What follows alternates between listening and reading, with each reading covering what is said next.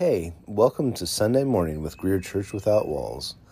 My name is Jonathan Wagner, and I will be sharing today along with anybody who happens to be here with us. Feel free to listen after the end of the service. I'm going to tell a brief story of how the Greer Church Without Walls started and where we are today and why we do this. So here, moving on, just let you know we have Anchor Podcast is the tool that I use, and Anchor is free. They'll find you sponsors if there's anybody that matches sponsoring. They offer tools and tool set that are fantastic for recording your podcast, or you can upload from better tools. Oftentimes I just use my phone, which the quality isn't as good as it could be, but the ease is very simple and straightforward. So check out anchor.fm if you think you want to start a podcast, and have a great day.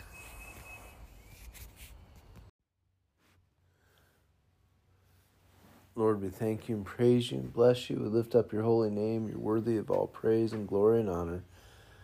Thank you for your mercy, and thank you for all that you're going to do, Lord. I pray you'll help all those who are in need of your assistance today, of healing and help and rescue, Lord, that you would be able to reach out to those and show mercy on those who need mercy, and that you would show yourself strong on behalf of those who need a Savior, Lord.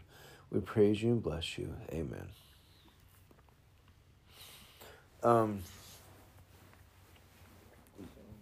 Reading out of Acts chapter 16. I'm not going to read the whole story, but basically Paul and Silas got arrested in Philippi for just doing their thing, and they got thrown in jail. They got beat, thrown in jail, and it says, "But at midnight, Paul and Silas were praying and singing hymns to God, and the prisoners were listening to them." Let's pause there for just a second and wonder how many of the prisoners were listening to them, and how many of them were going, "Shut up down there," or how many of them started out saying "shut up down there" and then just started listening as they went on, because they just kept going. Suddenly there was a great earthquake, so that the foundations of the prison were shaken, and immediately all the doors were opened and everyone's chains were loosed. We'll come back to that. And the keeper of the prison, awakening from sleep and seeing the prison doors open, supposed the prisoners had fled, drew his sword and was about to kill himself. But Paul called with a loud voice, saying, "Do yourself no harm, for we are all here." Then he called for a light, ran in, and fell down trembling before Paul and Silas. And he brought them out and said, "Sirs, what must I do to be saved?" So they said, "Believe on the Lord Jesus Christ, and you will be saved, you and your household." Then they spoke the word of the Lord to him and all who were in his house. And he took them the same hour of the night and washed their stripes, and immediately he and all his family were baptized. Now when he had brought them into his house, he set food before them and rejoiced, having believed in God with all of his household. So there's some interesting aspects of this story. First of all, obviously all of the prisoners were listening to them, because it doesn't say that just Paul and Silas's door opened and chains fell off. But everybody, all the doors opened and all the chains fell off. And that really kind of fits into the case that when a miracle happens that releases people, it releases everybody. Everybody is released. they were all set free. Now, they'd obviously been listening to Paul and Silas because, we don't know for sure, but chances are most of the other prisoners were there for a good reason, or a bad reason, however you look at it. They deserved to be there, but they didn't run off either. They were all still there. And it wasn't because Paul was, threatening them. He had a forceful personality, but he wasn't he limped and wasn't a big guy, and it wasn't like he was intimidating them to stay in their cells. They stayed in their cells because obviously they'd been listening to Paul and Silas. And then it says, the keeper said he was woke from sleeping and saw all the doors open, and he was getting ready to hurt himself. And he must not have been sleeping real soundly, because otherwise, and maybe he'd been listening to Paul and Silas before he went to sleep as well, because the first thing he says to him is, "What must I do to be saved?" And what showed him that was that everybody was free, but yet Paul still cared about him. I don't understand all the backstory of that. I do, but I don't really understand. I'm not really focusing on that at the moment. He brought him out, he took care of him and all that. But the biggest thing was that when God works a miracle to free somebody, it not only frees them, but everyone around them. Or has the potential to. People can choose not to be freed. But that earthquake opened all the doors and broke all the chains. And that's what really speaks, is that God, when he sends release, it's not just for the person that was the target, but that release can splash over everything. And we see when Jesus raised from the dead. Jesus rose from the dead, as well as like 144,000 other people in Israel that came back from the dead. Because it talks about, and their dead family was there. We don't know what kind of state they were in. We assume they were not zombies,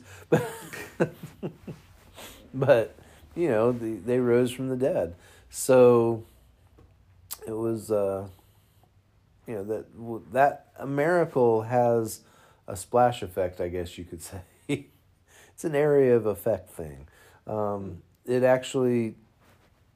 But when God says, "All right, I'm going to set you free," that freedom is for everybody who hears, who's been listening to the person that God's setting free. It's for everybody who is paying attention, everybody who's in the vicinity, quote unquote, whether that's physical or just auditory, and has heard what's been said.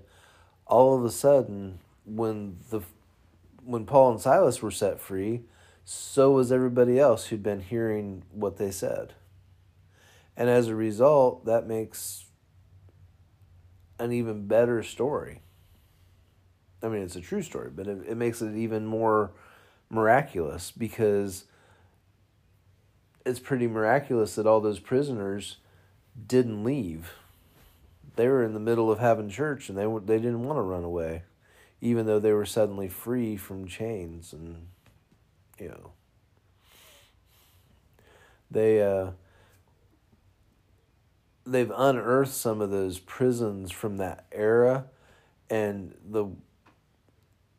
it was escape was pretty much impossible because the way they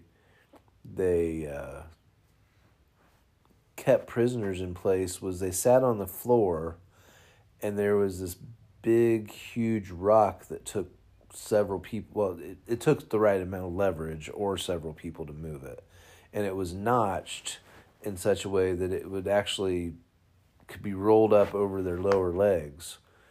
Didn't crush their legs, but they couldn't move. They couldn't pull their feet out. It was like stocks. And then they had their hands chained.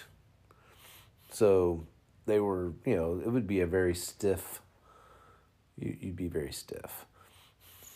But it was a not very pleasant thing.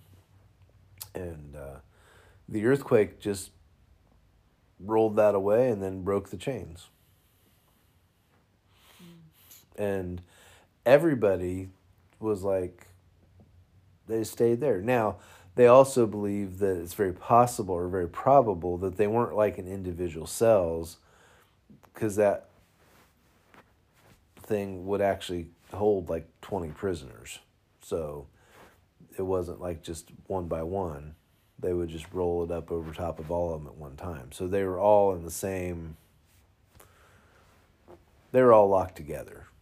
And that's how Paul knew that everybody was still there. And he probably said, no, just chill, stay here. We're not going anywhere. And everybody listened, which is, pretty amazing.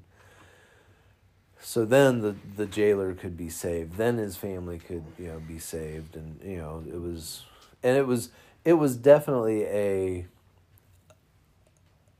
a thing, because if anybody had escaped, the jailer would have been put to death, and his family would have been, like sold into slavery because he failed. And so literally them not leaving saved the jailer and his family from temporal punishment from the government. And then and then he wanted to know how to be saved spiritually. So, Paul saved him, or led him to salvation, provided salvation physically, and led him to salvation spiritually. But, like I said, the thing I wanted to focus on is the fact that when God delivers a miracle to free somebody, it's not just that person, but everybody that's around them that can be freed as well. Now, sometimes people choose not to be, but that's another story. So, I guess the point is to consider is, even if God isn't sending a miracle directly to you to free you, pay attention, because God might send a miracle to free somebody else from something, and if you're paying attention, that will free you too. It's kind of weird to think about that, but so, in that regard, God is sending it for you, but maybe you just have to be at the right place, or what seemed like the wrong place. All those prisoners were in the wrong place, but they were at the right place because they were saved. So just think about that. I just wanted to consider that that's something that we need to think about, is that miracles have a splash effect. It splashes over on everybody around. And I think that sometimes we don't think about that. We see God do something for somebody else, and we're like, oh, well, how come God never does anything for me? When if we are paying attention, we can benefit from that splash effect. Not that benefiting is the goal, but you know what I mean. The miracle can have miraculous effects on us as well, simply because we were there to witness it, or we saw it, or were, participants in some way, shape, or form. So, just think about that, whoever that's for. I know it's not much, but it is something to be to think about. It is something to be aware of, that not only, from the perspective of Paul and Silas, that when they weren't doing what they were doing because they were expecting to be freed. They fully expected to be taken to trial and whatever. And they still were, because they didn't leave.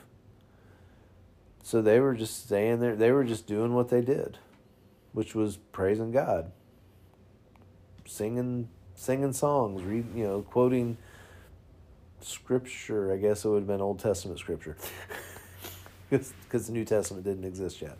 But they were just singing praises and singing psalms and talking about Jesus and about how God had helped them and how God was helping other people, and that conversation just got on to everybody. And then all of a sudden there was this miraculous thing that happened, and everybody was free, but nobody moved. Nobody went anywhere. And it wasn't because they couldn't. It was because they didn't want to leave what Paul and Silas were sharing about. And so that perspective is that miracle delivered all, they're sharing their testimony, their witnessing delivered all of those people to freedom.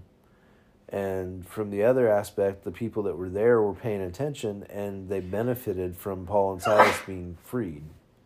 So we just have to consider that. So anyway, does anybody else have any ideas or thoughts?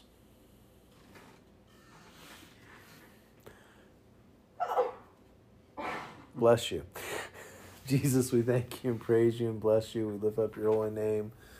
Thank you for all that you're doing, all that you're going to do. I pray that you'll help, whoever this short word is for, that it will benefit and send help at the right time, Lord. We thank you and praise you for all that you're doing, all you're going to do. Amen.